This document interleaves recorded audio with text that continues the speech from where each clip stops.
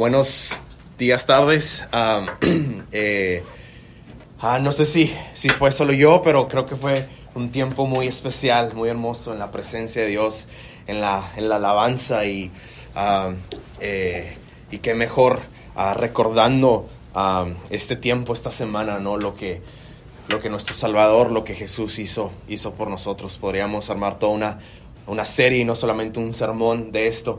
Hay 2-3 razones por la cual hoy no voy a ir a un pasaje directo de la historia de la resurrección. Hay varias razones por la cual no voy a hacer eso. Te voy a contar una, y es porque la manera de interpretar las Escrituras, la manera de interpretar la Biblia, es que todo apunta a Jesús. La Biblia no es un mensaje para las 5 cosas que debes de hacer para tener una vida exitosa donde Dios te va a bendecir. Todas las Escrituras, todo desde el Antiguo Testamento al Nuevo Testamento nos apunta a Cristo. Una persona le preguntaba a Roy, ¿cómo no van a tener, ¿verdad?, el pasaje de resurrección? Y me encantó la respuesta de Roy. Pues es que eso es lo que todos los domingos deberíamos de estar directa o indirectamente recordando y viendo, si es que estamos interpretando bien la Biblia, ¿no? Entonces, y estamos en la serie en el Evangelio de Juan. Entonces te quiero invitar a que abras tu Biblia.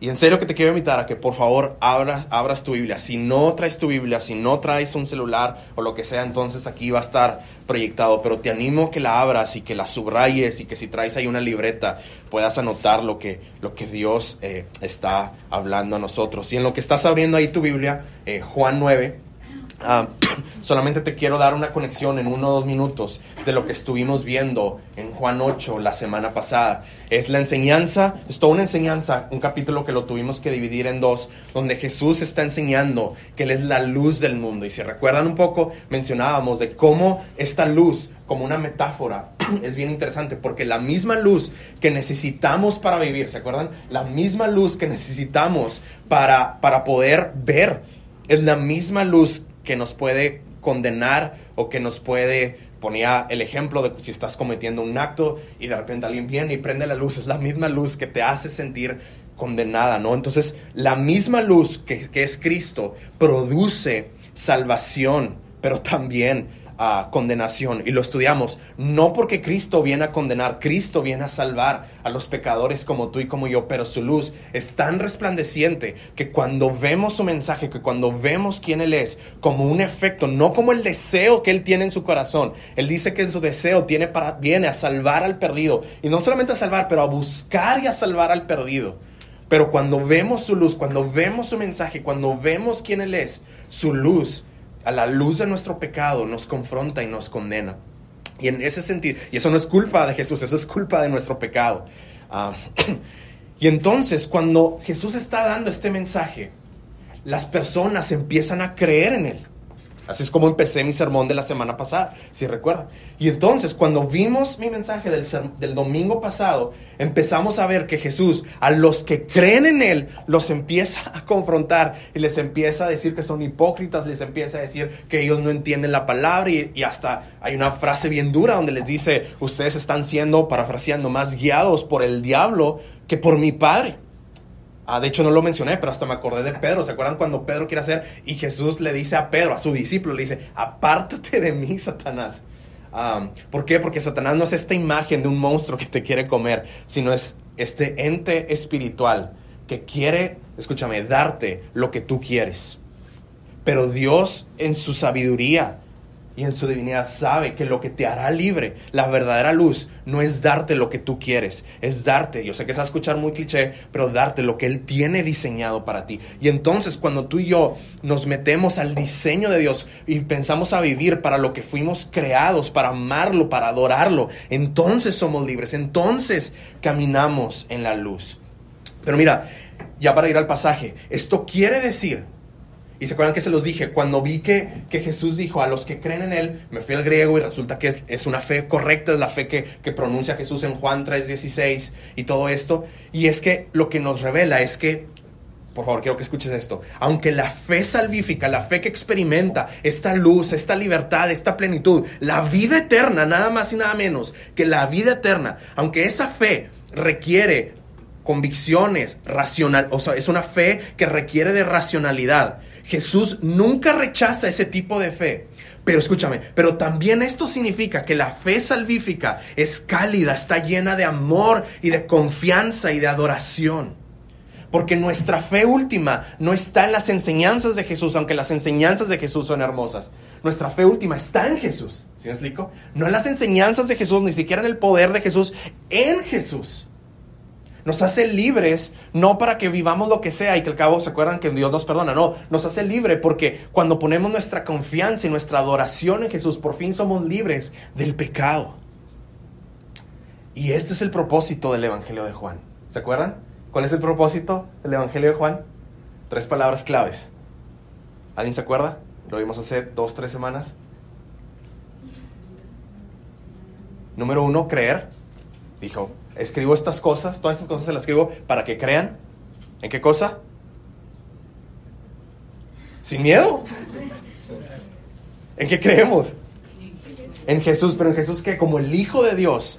Y número 3, ¿para qué? ¿Cuál es el propósito del Evangelio de Juan? ¿Para qué? ¿Producir qué? Ok, caliente, salvos. Vida eterna. Para experimentar vida eterna. Es decir, en el momento que nuestra confianza, nuestra adoración, nuestro amor, nuestra relación personal está en Jesús, y no solamente en el Jesús histórico, sino como alguien real, como la resurrección, como alguien vivo en nuestros corazones, experimentamos la vida eterna, amigos, ya, yo sé, no de una manera glorificada hasta que Él regrese, pero la experimentamos ya.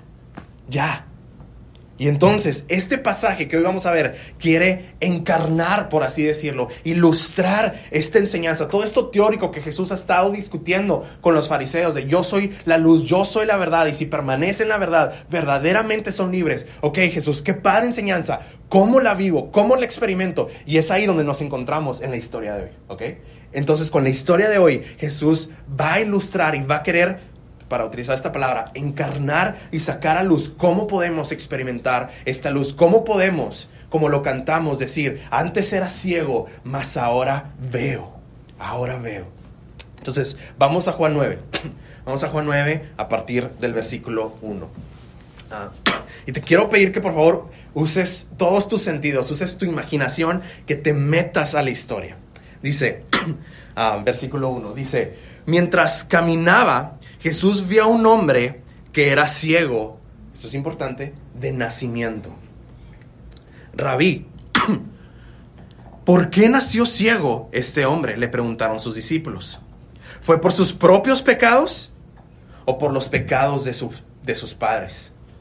Jesús contesta, versículo 3, no fue por sus pecados, ni tampoco por los de sus padres, contestó Jesús. Nació ciego para que todos vieran el poder de Dios en él. En el griego dice, para que todos vean las obras de Dios en él. Para que me vean, para seguir utilizando esta palabra, para estar encarnado, para mostrarme a ustedes. Una cosa es creer en mí racionalmente, y yo no rechazo ese tipo de fe, pero para que esta fe cobre vida, cobre color, cobre sentido, para esto fue ciego de nacimiento.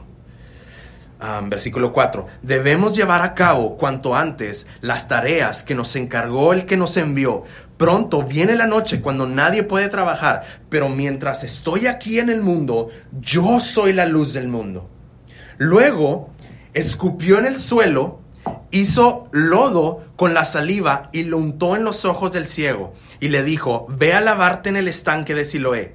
Entonces el hombre fue, se lavó y regresó viendo. Chécate, esa es la primera escena. La primera escena estamos viendo que Jesús está con sus discípulos, se están preguntando por qué está ciego este hombre, y va y lo sana. Segunda escena, sus vecinos, entonces ya queda sano, ya puede ver. Escena número 2, sus vecinos y otros que lo conocían como un pordiosero ciego se preguntaban, ¿no es ese el hombre que solía sentarse a mendigar? Algunos decían que sí y otros decían, no, solo se le parece. Pero el mendigo seguía diciendo, sí, soy yo. Le preguntaron, ¿quién te sanó? ¿Cómo sucedió?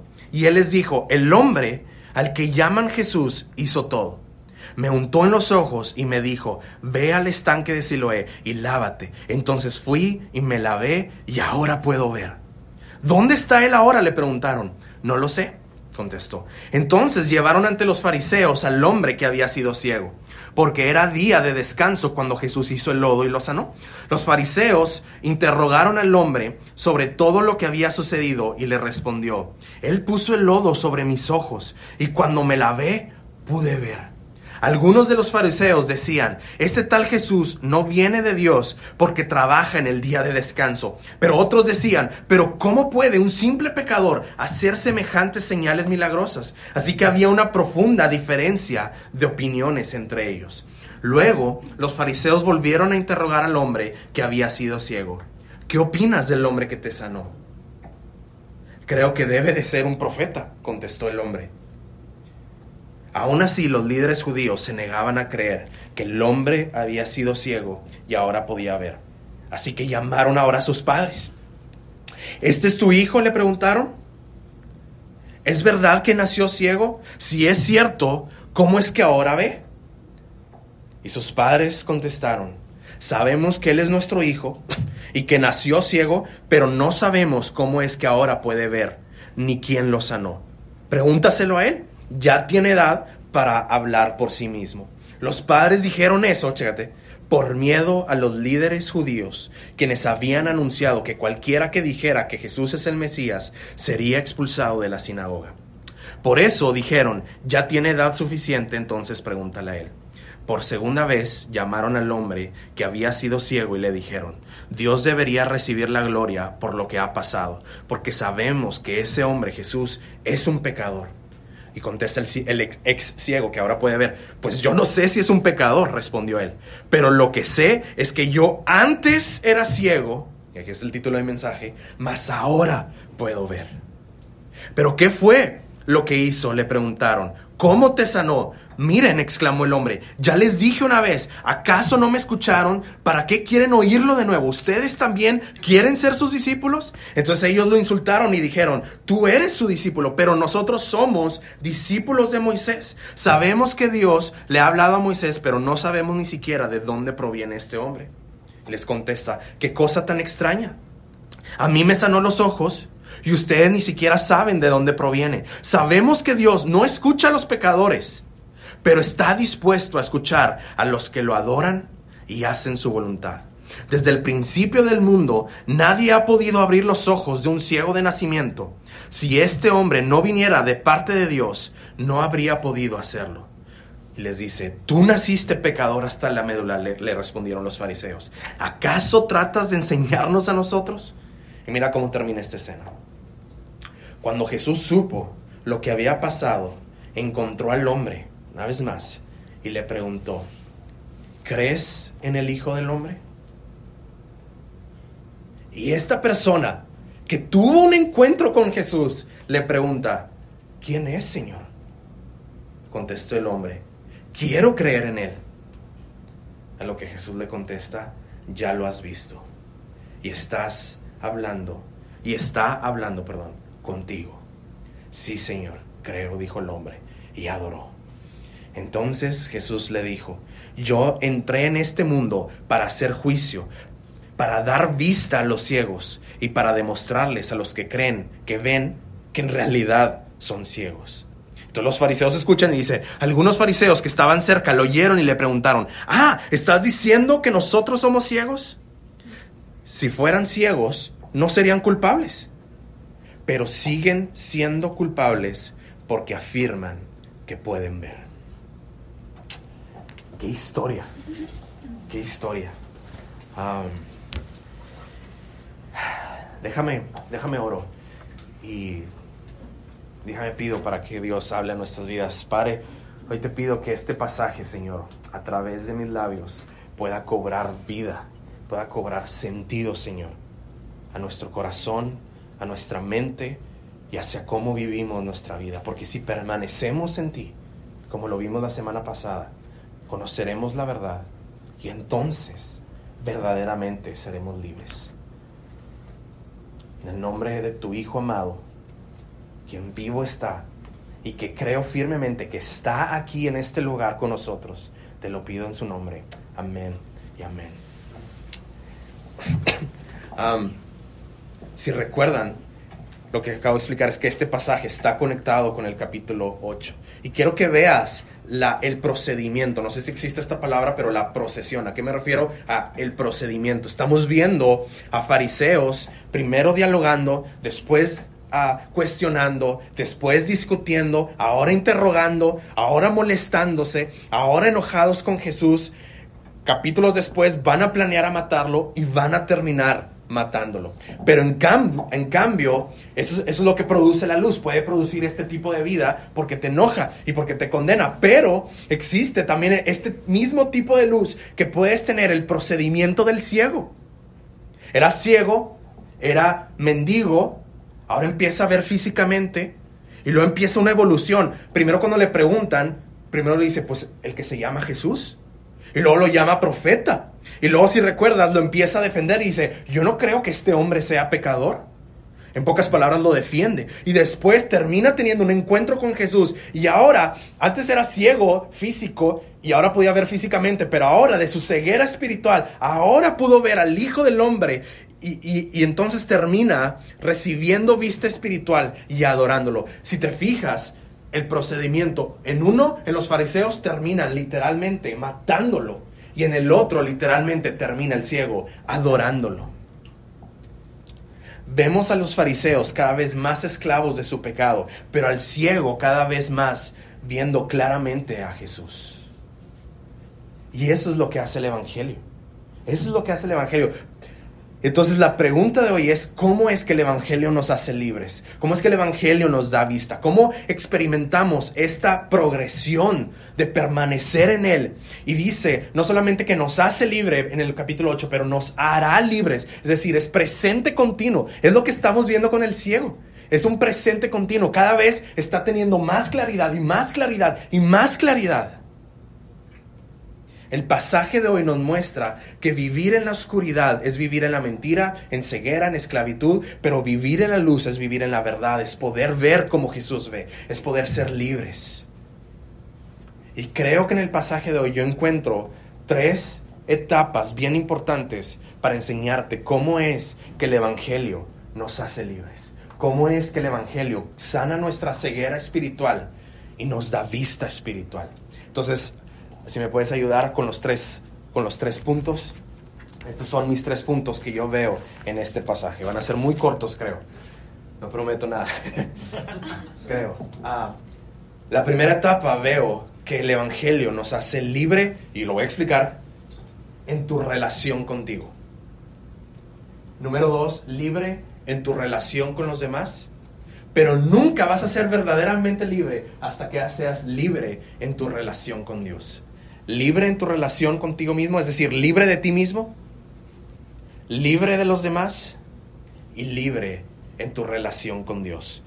En tu relación con Dios. No significa que no creas en Dios, pero significa que puedes creer en Dios y aún así no sentirte libre de las cadenas del pecado. Y entonces, voy a mi primer punto. Libre en tu relación contigo. Mira, la escena ahí del 1 al 7. Mientras caminaba Jesús, vio a un hombre que era ciego de nacimiento. Entonces, va Jesús con sus discípulos. Jesús voltea a ver al ciego.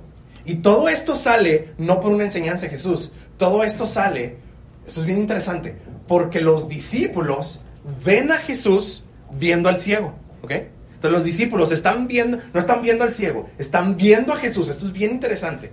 Están viendo a Jesús y Jesús está viendo al ciego. Y ellos, bien frescos, lo dan por hecho y le dicen, Jesús, ¿él está así por su pecado o por el pecado de sus padres? Bien interesante la respuesta de Jesús en el versículo 3. No los confronta y no los confronta en ese pensamiento, porque Jesús sabe que las consecuencias del pecado pueden traer esclavitud. Entonces, no los corrige necesariamente en su doctrina, porque Jesús sabe que el pecado puede traer consecuencias. Tampoco los confronta con la idea de los padres, porque sabe que el pecado de otras personas te pueden afectar. Eso no es lo que hacen. No confronta necesariamente esa enseñanza o esa doctrina. Les confronta, voy a explicar a qué me refiero, su teología. ¿A qué me refiero? Confronta su manera en la que ven la salvación. Confronta su manera en la que ven la vida, en la que ven a Dios. Y Jesús les dice, no estás ciego así ni por sus pecados, ni por el pecado de los otros. Porque quiero que veas cuál es la verdadera pregunta detrás de esta pregunta. Lo que en pocas palabras estos discípulos le preguntaron a Jesús: Jesús, ¿está así porque se lo merece? ¿O está así simplemente por las circunstancias difíciles de la vida? En pocas palabras, en serio, ¿está así porque él mismo se fregó o porque otros lo fregaron? Eso es lo que le están preguntando. Mira, no hay mejor manera de comprobar si somos libres que en la adversidad. Y Jesús les dice, ni una ni otra. Esto pasó para que puedan ver la obra de Dios. Esto pasó para que puedan ver la gloria de Dios. Es lo que después Jesús va a decir, lo mismísimo con la escena de Lázaro por estar a punto de morir. Esto sucedió para la gloria de Dios. Esto sucedió para ver la obra de Dios. Ellos ven a Jesús viendo a un ciego y mira lo que realmente están preguntando. ¿Está aquí por su pecado o por sus papás? Pero de nuevo, estudiemos bien esta pregunta. Lo que realmente están preguntando es, ¿está así por consecuencia de su maldad? ¿Porque se lo merece? ¿O bien por culpa de los demás y por sus circunstancias? Pero por eso, muchas veces no queremos un Dios que nos libere del pecado. Queremos un Dios, como lo expliqué la semana pasada, que nos libere de nuestra conciencia. Porque la manera en la que vemos la vida es que pensamos que solamente nos va mal y que solamente sufrimos y que solamente no somos libres o por nuestra culpa o porque hay algo que estamos haciendo mal o por nuestras circunstancias. Pero la libertad en el Evangelio no es una libertad en tu conciencia ni es una libertad de tus circunstancias. Es una libertad de tu pecado. Y parte de tu pecado es que no ves bien la vida. Es que no tienes una correcta cosmovisión de quién es Dios y de qué se trata la vida. La vida no se trata de un Dios que está aburrido allá en el trono y que a los que se portan bien Dios los bendice y a los que se portan mal Dios los maldice y los manda al infierno. La historia real de la vida es más hermosa y más confrontadora que esa. Es más confrontadora porque los que se portan bien y los que se portan mal en todo el mundo, su tendencia es no amar a Dios, es no glorificar a Dios, es no vivir para lo cual fueron creados, y eso está peor que portarse mal. Es una ofensa al carácter de Dios, al carácter de quien es, a nuestro Creador, a nuestro Dios, a nuestro Padre, a nuestro Salvador. Pero es más hermoso porque eso significa que Dios no es como tú. Y Dios no te trata, ¿te portaste mal? Entonces yo también voy a ser seco. No, Él no es como tú. Tú eres así. Cuando alguien te trata mal, tú le haces la ley del hielo. Cuando alguien te ofende, tú también lo ofendes. Pero Dios no es como tú. Esas son las buenas noticias. Dios es bueno, Dios es santo. Y eso significa que Él no puede ser contaminado por el pecado. Y Jesús los está salvando de ellos mismos, de su manera de ver la vida. Mira, si Dios nos liberara solamente de nuestra conciencia cuando pecamos, estaría peor, estaríamos haciendo lo que sea, estaríamos pecando más. Porque ahora ya somos libres de conciencia. Si Dios nos liberara de nuestras circunstancias solamente, pensando que esa es la verdadera libertad, nos quitaría nuestra mismísima humanidad, nos estaría tratando como robots. Pero Dios no ve así la vida. Jesús no ve así la vida.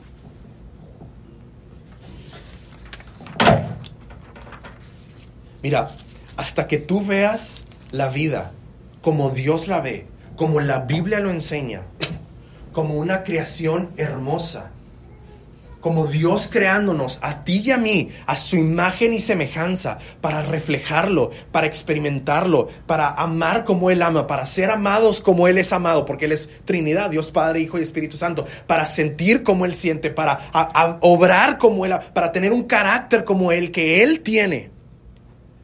Y que entonces la redención no es una liberar solamente tu conciencia para portarte bien, ni solamente una liberación de tu circunstancia, sino una liberación de tu esclavitud, de no amarlo, de no adorarlo, de no tenerlo a Él presente en tu vida, en cada cosa que tú eres y que tú piensas y que tú haces. De eso te quiere liberar. Escúchame, para terminar mi primer punto, hasta que tú veas la vida como Dios la enseña, como Jesús la ve, vas a tener una tendencia a dos cosas. O vas a tener siempre una ira y un enojo ante la vida. O escúchame esto, o vas a estar en tu orgullo vestido de autolástima. O siempre vas a estar enojado ante la vida. Cuando las cosas se están estropeando y no están saliendo como tú quieres, porque tú quieres ser el Dios de la creación de Dios. ¿Ves lo absurdo?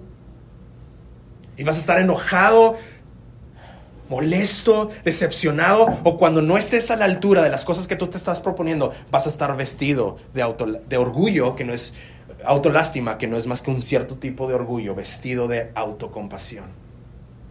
Cuando las cosas, hasta que veas como Jesús ve la vida, cuando las cosas van mal, no te enojas con Dios. Reconoces que estamos en el mundo que merecemos, porque no lo glorificamos, porque no lo amamos. Pero por el otro lado, no te das golpes de pecho cuando sientes que no estás a la altura de tus propios estándares, porque para eso no fuiste creado. Todos, escúchame, necesitamos ser liberados de nuestra tendencia a odiar a Dios o a odiarnos a nosotros mismos. Lo voy a repetir. Todos necesitamos ser liberados de nuestra tendencia de odiar a Dios o de odiarnos a nosotros mismos. Dios te hace libre de tu condición de pecado, de tu deseo de controlar tu vida y querer que las cosas siempre se hagan a tu manera. Dios te da vista espiritual para que veas tu vida alrededor de Él y no Dios alrededor de ti. Dios te da vista espiritual, lo voy a repetir, para que veas tu vida alrededor de Él y no Dios alrededor de ti, sanando tu conciencia o sanando tus circunstancias, sino sanándote a ti, de tu pecado. Esa es verdadera libertad. Esa es verdadera libertad. Cuando ya no estás obsesionado contigo mismo. Es lo que enseñó Jesús. El que se aferra a su vida muere, pero el que muere a sí mismo por mí y mi causa tendrá vida. Y Juan nos enseña que hasta que esto suceda en nuestro corazón, experimentaremos la vida eterna. La vida eterna. Y cuando esto empieza a suceder, ahora hay una segunda etapa. Ya no solamente libre de ti mismo, pero libre en tu relación con los demás. Ese es mi segundo punto.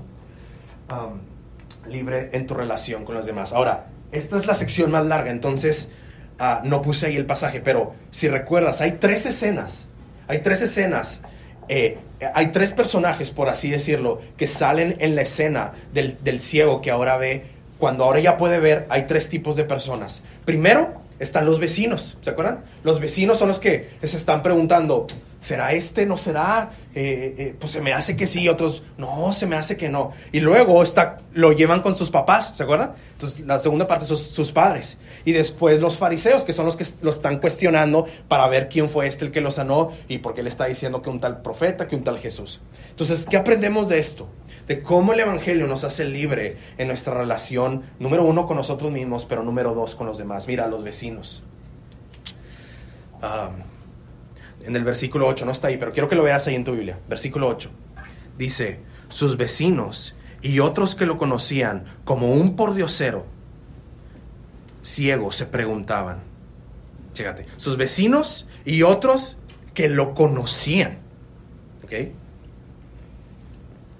Se preguntaban, ¿no es un pordiosero ciego?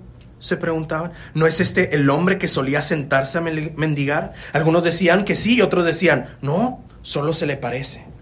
¿Qué aprendemos de los vecinos? Mira, si tú vives la vida que tienes que empezar a vivir, no todos te creerán. Escúchame esto. No todos te verán como una persona nueva. Escúchame.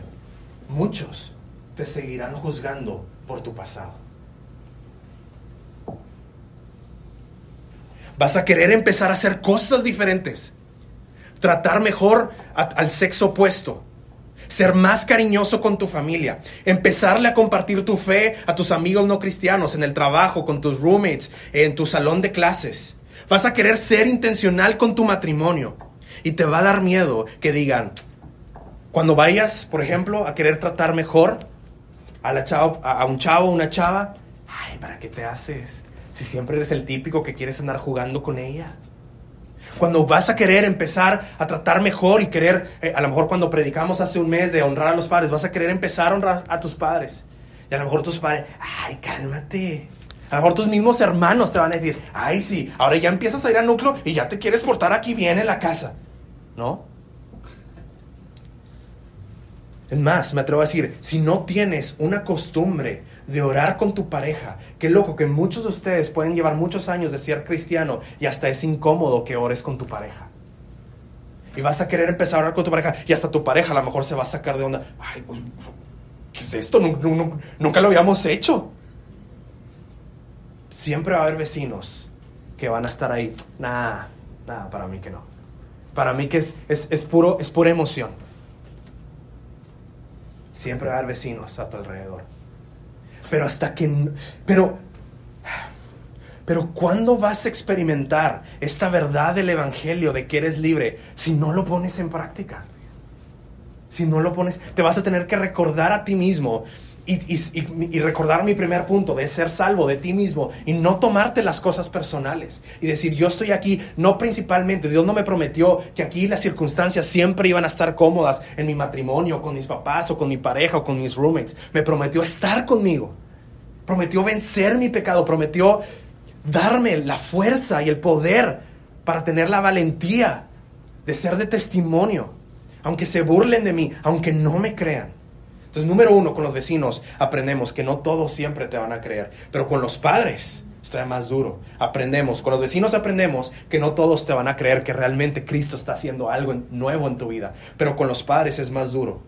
Con los padres aprendes que no todos se van a poner felices por ti. Mira estos padres tan cobardes. No, pues él tiene suficiente edad, háblale a él. No. Y la pregunta es, pues aquí, ¿te vas a aganchar con ellos? ¿Los vas a despreciar? Igual que ellos te despreciaban a ti cuando eras ciego. ¿Los vas a criticar? ¿Vas a caer en la ironía de criticarlos por ser ciegos y no poder estar felices por ti cuando que tú antes eras ciego?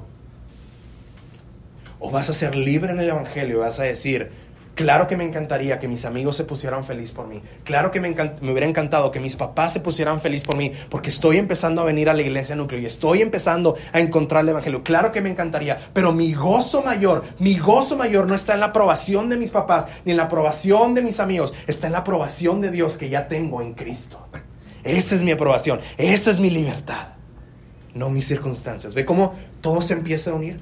Pero número 3, los fariseos. Entonces, con los vecinos aprendemos que no todos te van a creer. Con los padres aprendemos que no todos se van a poner felices por ti. Pero con los fariseos aprendemos que no todos te van a amar si vives la vida que tienes que estar viviendo. Jesús dijo, amigos, discípulos, si me odiaron a mí, que yo nunca pequé, que no vine más que salvarlos, a amarlos, a brindarles de mi gracia y de mi compasión y traer mi verdad para hacerlos libres, y me odiaron a mí, ¿cuánto más no te van a odiar a ti? Que tú sí pecas y que yo también. Si quieres ser libre, vas a tener que entender que no todos van a creer en ti, que no todos se van a poner felices por ti y que no todos te van a amar si vives la vida que estás viviendo. Mira, hay algo que siempre es bien peligroso. Mira, no te vayas a ningún extremo. Si todos te odian, bro, hay algo malo en ti. O sea, si todos te odian, vato, es como que, vato, no tienes la vida eterna. O sea, pero déjame te digo algo. Si todos te aman, también hay algo raro ahí. También hay algo raro. No estás reflejando la verdad. No estás reflejando la luz. Porque cuando la luz vino, personas o como el ciego se postraron y adoraron, o como los fariseos lo mataron. Vemos que estos fariseos no vienen emocionados porque el ciego ya puede ver. Vienen sintiendo algo personal en contra de Jesús. El ciego les explica como 3 o 4 veces. Y no creen y no se ponen feliz por él. y eso se conecta a lo que prediqué el domingo pasado. El evangelio te hace libre porque hace que no te tomes personal las cosas, porque detrás del pecado, de todos los pecados de las personas que cometen contigo, no es una ofensa principalmente, sí es hacia ti, pero no es principalmente hacia ti, es principalmente hacia Dios. Mira, en el evangelio, para ya terminar mi segundo punto, en el evangelio siempre vas a hacer cosas, solo por poner algunos ejemplos, o que siempre van a ser muy tradicionalistas para algunos. Tus amigos probablemente no cristianos, para ellos vas a ser muy conservador o muy tradicional por tu manera de llevar a cabo tu dinero, tu sexualidad, tu matrimonio, tu familia, los valores, tu tiempo, tus finanzas, la manera en la que tomas decisiones. Pero también, muy probablemente, si realmente experimentas el evangelio, de seguro vas a ser una persona muy liberal para los religiosos. La manera en la que puedes lidiar con tu culpa y tus circunstancias y tu conciencia, tu manera obviamente sabia de divertirte, tu manera a lo mejor de honrar a tus padres, tu manera de cómo te comportas con tus amigos y tu familia no cristiana. Si tú vives el evangelio, siempre va a haber personas en el lado liberales que te van a ver como muy conservador. Y si tú realmente experimentas el evangelio y la libertad del evangelio, siempre va a haber gente religiosa y legalista que para ellos estás mal. Entonces el evangelio sí o sí te pone en un camino donde va a haber gente ni que va a creer en ti, ni que se va a poner feliz por ti, ni que te va a amar. Y vas a necesitar el evangelio para poder ser libre. Mira, pero aprendamos algo de este ciego que está experimentando a Jesús. Mira, creo que lo puse ahí. Sí, ahí está. Gracias. En ningún momento, chécate, en ningún momento el ciego fue condescendiente con ellos. ¿Qué significa la palabra condescendiente?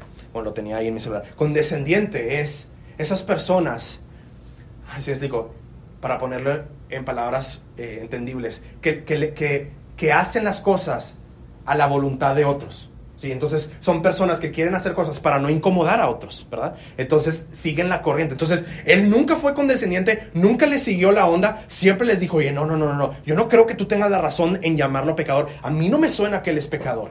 Entonces siempre fue honesto, siempre habló la verdad, nunca fue condescendiente, pero tampoco insolente. Eso es lo que hace el evangelio, te hace libre de ti y de tu pecado hacia otros. Este ciego estaba teniendo la experiencia del evangelio en su vida. Tan es así que sabía que no podía ser condescendiente, pero que tampoco podía ser insolente o ofensivo o grosero. Porque él entendía y estaba empezando poco a poco a entender que la verdadera ceguera era la espiritual. Entonces el evangelio te hace libre de ti, te hace libre en tu relación con los demás, y te hace libre en tu relación con Dios. Porque mira, si no eres libre en tu relación con Dios, no vas a poder seguir mi punto 1 y mi punto 2. Siempre serás esclavo de tu propio pecado y no serás libre en tu propia relación contigo, por así llamarlo, ni tampoco en tu relación con los demás. Mira, ponte en el lugar del ciego. Imagínate estar ciego. Imagínate que sales de aquí, imagínate que 1, 2, 3, y todos estamos ciegos. Y pasa una semana, y pasa un mes, pasa un año. Mi abuelita, por una indisplicencia, creo que se le dice así, médica, ella quería mejorar la vista y por una indisplicencia médica la dejaron ciega. Al mes, ella conocía a Dios, tenía una relación con Dios. Mis abuelitos eran de dinero, entonces créeme que no era un escape de soy pobre o un escape porque no conozco a Dios. Ella conocía a Dios, tenía más que suficiente y ella gritaba, me quiero morir, me quiero morir. Imagínate estar ciego. Cuando Jesús viene y escupe la tierra y le pone el lodo en los ojos y le dice, ve al estanque. Ahora ponte en el lugar del ciego. Acuérdate que el ciego hasta ahí no está creyendo todavía necesariamente que Jesús es Dios y el Mesías. O sea, en serio, es equivalente a que tú fueras ciego. Imagínate que ya llevas un año siendo ciego y de repente alguien viene Imagínate, escupe la tierra, te lo unta en tus ojos y te dice, ve al Parque España. Y ahí te sumerges y cuando salgas vas a... Bro, o sea, ¿qué rollo? Ahora, ¿por qué fue? ¿Por qué fue? Eso es bien importante. Solamente, una persona solamente iba a hacer eso si ya estaba desesperada. Si ya estaba desesperada. Tenía toda su vida siendo ciego. Estaba desesperado. Mira, muchos piensan que siempre estos actos de Jesús, por ejemplo, con el ciego, son bonitos y melancólicos. Y claro que lo son. No son bonitos, son hermosos, claro que sí. Pero ponte en el lugar del ciego. Dime si no iba a tener la duda interna en el corazón de ¿por qué me está pasando esto? Te hago la pregunta, ¿en qué área de tu vida estás ansioso o amargado ante la vida como este ciego? Te hago la pregunta, ¿estás enojado con Dios? ¿Vives una vida fatalista, cínica? ¿Estás decepcionado de Dios? ¿O sientes que ya Dios está decepcionado de ti? Te hago la pregunta, ¿qué te aflige? ¿Qué te aflige? ¿No tienes el trabajo que tanto quieres? ¿No ganas lo que pensabas? ¿Tus papás nada más no cambian? ¿Tus roommates tienen otras costumbres? ¿No tienes pareja? ¿Tu pareja al parecer no cambia? ¿Tus hijos están entrando en una etapa de rebeldía? ¿No puedes tener hijos? ¿Sientes que no tienes un futuro emocionante? ¿Tus amigos no cristianos no te dejan en paz? ¿Tu familia no te apoya? ¿Salen gastos por todos lados? ¿Siempre te enfermas de algo? ¿Perdiste tu oportunidad de oro? Y la lista sigue. Pero la pregunta es otra vez de mi punto 1. ¿Cuál es la perspectiva de tu vida? ¿Cuál es la perspectiva de tu vida? Porque mira, es ahí, es en el tiempo adverso, donde en el fondo del fondo del fondo sale la verdadera pregunta. Mira, ¿verdad que te dije que en la pregunta, ¿quién pecó o pecó sus papás? Detrás de esa pregunta había otra pregunta. Era, en la pregunta de quién pecó, la verdadera pregunta es, ¿está así porque se lo merece? O en, ¿pecaron los papás? La verdadera pregunta era, ¿está así por sus circunstancias? Pero hay una pregunta todavía más profunda. Ya saben que a mí me encanta todavía irme el corazón del corazón, detrás del pecado, del pecado, del pecado. Hay otra pregunta más profunda. Y esa es la pregunta que cada uno de nosotros siempre tenemos. ¿Estás listo? La verdadera pregunta profunda es, cuando las cosas van mal en la vida y cuando los discípulos preguntan, ¿está así porque pecó? En pocas palabras, porque se lo merece. Es una pregunta muy teológica, porque la verdadera pregunta es esta. ¿Será que Dios es malo conmigo? ¿Será que Dios es bipolar conmigo? ¿Será que Dios es veraz, despiadado conmigo? Y simplemente, o sea, por más que me estoy acercando a la iglesia, por más que estoy orando, nomás no me perdona el pasado. ¿O por qué? ¿Por qué me pasa esto a mí?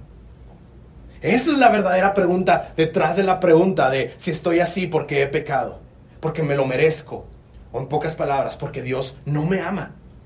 ¿Será que Dios no me ama? O en la pregunta de ¿está así por los pecados de los demás? Que detrás de esa pregunta está la pregunta ¿está así por mis circunstancias? O la pregunta teológica es ¿estoy así simplemente porque Dios me tiene descuidado? ¿Ya se venció conmigo? ¿Será que Dios es confuso, apático? Esa era la verdadera pregunta. Y en esa desesperación es que termina esta escena, el ciego con Jesús. Y Jesús llega, creo que ese sí lo puse. Y dice, versículo 35, cuando Jesús supo lo que había pasado, encontró al hombre y le preguntó, ¿crees en el Hijo del Hombre?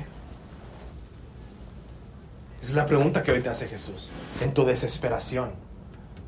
Donde detrás de esa desesperación la pregunta es, ¿será que Dios no me ama tanto y solamente consienta a los del staff aquí de Iglesia Núcleo? ¿Será que Dios me tiene descuidado? ¿Será que Dios no me ama? ¿Será que Dios a la mera hora de repente sí es despiadado, sí es medio bipolar, sí es medio confuso?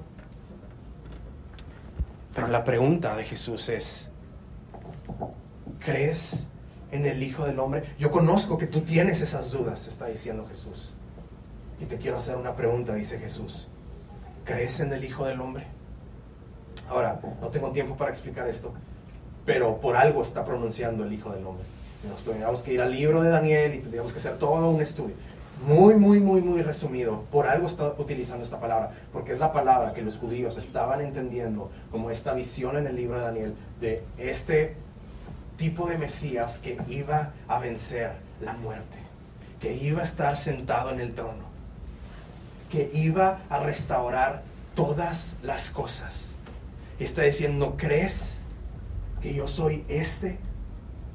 Y bien impresionante que le dice, ¿quién es, Señor?, contestó el hombre. Quiero creer en él. Y le dice, ya lo has visto. Ahora, este hombre, escúchame, lo adora porque ubican la palabra glimpse como un chispazo. Tuvo un chispazo de entender por lo que él experimentó, ese tipo de fe que, como ya dije, la fe racional no es mala, pero ese tipo de fe que solamente te lo brinda la experiencia de la libertad, de que el evangelio es real en tu vida. Es la presencia del Espíritu Santo real en tu vida. Y él tuvo un encuentro, un chispazo. Y dice, y Jesús le dice, ya lo has visto, pero déjame te digo algo. Tú y yo podemos entender ese versículo 37, ya lo has visto, de una manera más plena y más profunda que este ciego. Porque este ciego estaba creyendo por fe que este iba a ser el Hijo del Hombre. Pero ahora tú y yo sabemos, y ya podemos saber, que Jesús verdaderamente es el Hijo del Hombre. Porque Jesús un día, él estaba dando una vista y una perspectiva a la de Dios, pero Jesús un día iba a experimentar la oscuridad y la ceguera de la muerte. Y Jesús un día en la cruz iba a experimentar la ira de su Padre por sus pecados, y por tus pecados, perdón, y por mis pecados. Y ahora tú y yo en el Evangelio podemos decir, ya lo hemos visto verdaderamente. Verdaderamente Él no es malo, porque Él, si fuera malo, me hubiera dado lo que merezco. Verdaderamente Él no está descuidado, porque Él está principalmente comprometido no a darme prosperidad, no a darme todas las circunstancias. Él es Cristo, y el Espíritu Santo está principalmente comprometido en ayudarte a ser libre de tu pecado. Y no somos libres de nuestro pecado hasta que no terminamos como el ciego terminó. Dice que lo adoró. Para vencer la muerte de tu pecado, tienes que adorar a Cristo. Y no adoras a Cristo hasta que lo ves a Él como el Hijo del Hombre, como el Dios que vino y experimentó el infierno que tú y yo merecíamos, de soledad, de vergüenza, de dolor, de miedo, de culpa, de condenación, de una vida sin la gloria de Él, porque no anhelamos la gloria de Él. Pero un día Él recibe esa muerte, pero debido a que vivió la vida perfecta, eso es lo que recordamos hoy, Él resucita. Y cuando Él resucita, Él se presenta como el sacrificio hermoso y perfecto delante de Dios. De tal manera que Jesús, en pocas palabras, lo que le está diciendo a su Padre, le está diciendo en esa cruz, le está diciendo, Padre, trátame a mí, al Hijo de Dios, a tu Hijo, como todos ellos merecen, para que ellos puedan ser tratados como hijos tuyos. Y Jesús resucita, y cuando resucita, Él nos promete que Él un día va a regresar, y Él va a vencer la verdadera ceguera y problemas y adversidades en nuestro corazón. Pero por lo tanto, estamos experimentando, como dijo Jesús, esto no sucedió ni por esto ni por eso, sino para que ellos experimenten la obra. Mira, termino con esto. Eres libre en tu relación con Dios, y esa es la base de la libertad hacia ti y los demás. Dios no te ama, amigos, 1 centímetro más ni 1 centímetro menos. Dios no te ama más cuando te está dando buenas circunstancias, y no te está amando 1 centímetro menos en tus circunstancias adversas, ni mucho menos en tu pecado, porque te ama en Cristo. Porque tú no puedes perder aquello que tú no ganaste. Dios no es malo ni injusto. La verdadera injusticia la recibió su Hijo en la cruz. Él no va a dejar que regreses a tener una perspectiva distorsionada de la realidad, y por eso te está formando a la imagen de su Hijo y está permitiendo cosas adversas con todo, y que ya eres libre en Cristo porque eres libre del pecado, que es lo que verdaderamente te daña y te contamina. Dios no es descuidado. Él permite las cosas que sabe que te van a acercar a Él y forjar tu ceguera espiritual, de tal manera que solamente puedes sobrellevar tu vida si te aferras a su gracia, hasta que Él sea suficiente para ti. Por eso Jesús más adelante va a decir: ustedes no pueden hacer nada separados de mí. Escucha esto, creo que lo tengo ahí. Hasta que tengas la libertad del Evangelio, vas a poder vencer la ira y el orgullo vestido de autolástima. En pocas palabras, libre de ti mismo. Pero también del rencor y cobardía a tu alrededor, es decir, libre de los demás, sin ser condescendiente ni insolente. El Evangelio te va a salvar de esa ira y esa autolástima y te va a liberar de ti mismo. Porque entiendes que Dios no te ama por tu desempeño, sino por el desempeño de Cristo. Pero también te va a sanar del rencor y de la cobardía y de la valentía que necesitas para vivir una vida como discípulo de Cristo, porque ya eres 100% aprobado delante de Él, porque Cristo ya venció la muerte, porque Cristo ya resucitó, porque Cristo se presenta delante del Padre y dice: yo soy el sacrificio vivo de todos ellos. Y ahora tú y yo podemos decir: era ciego, mas ahora veo. El Evangelio es la sanidad máxima de tu ceguera espiritual.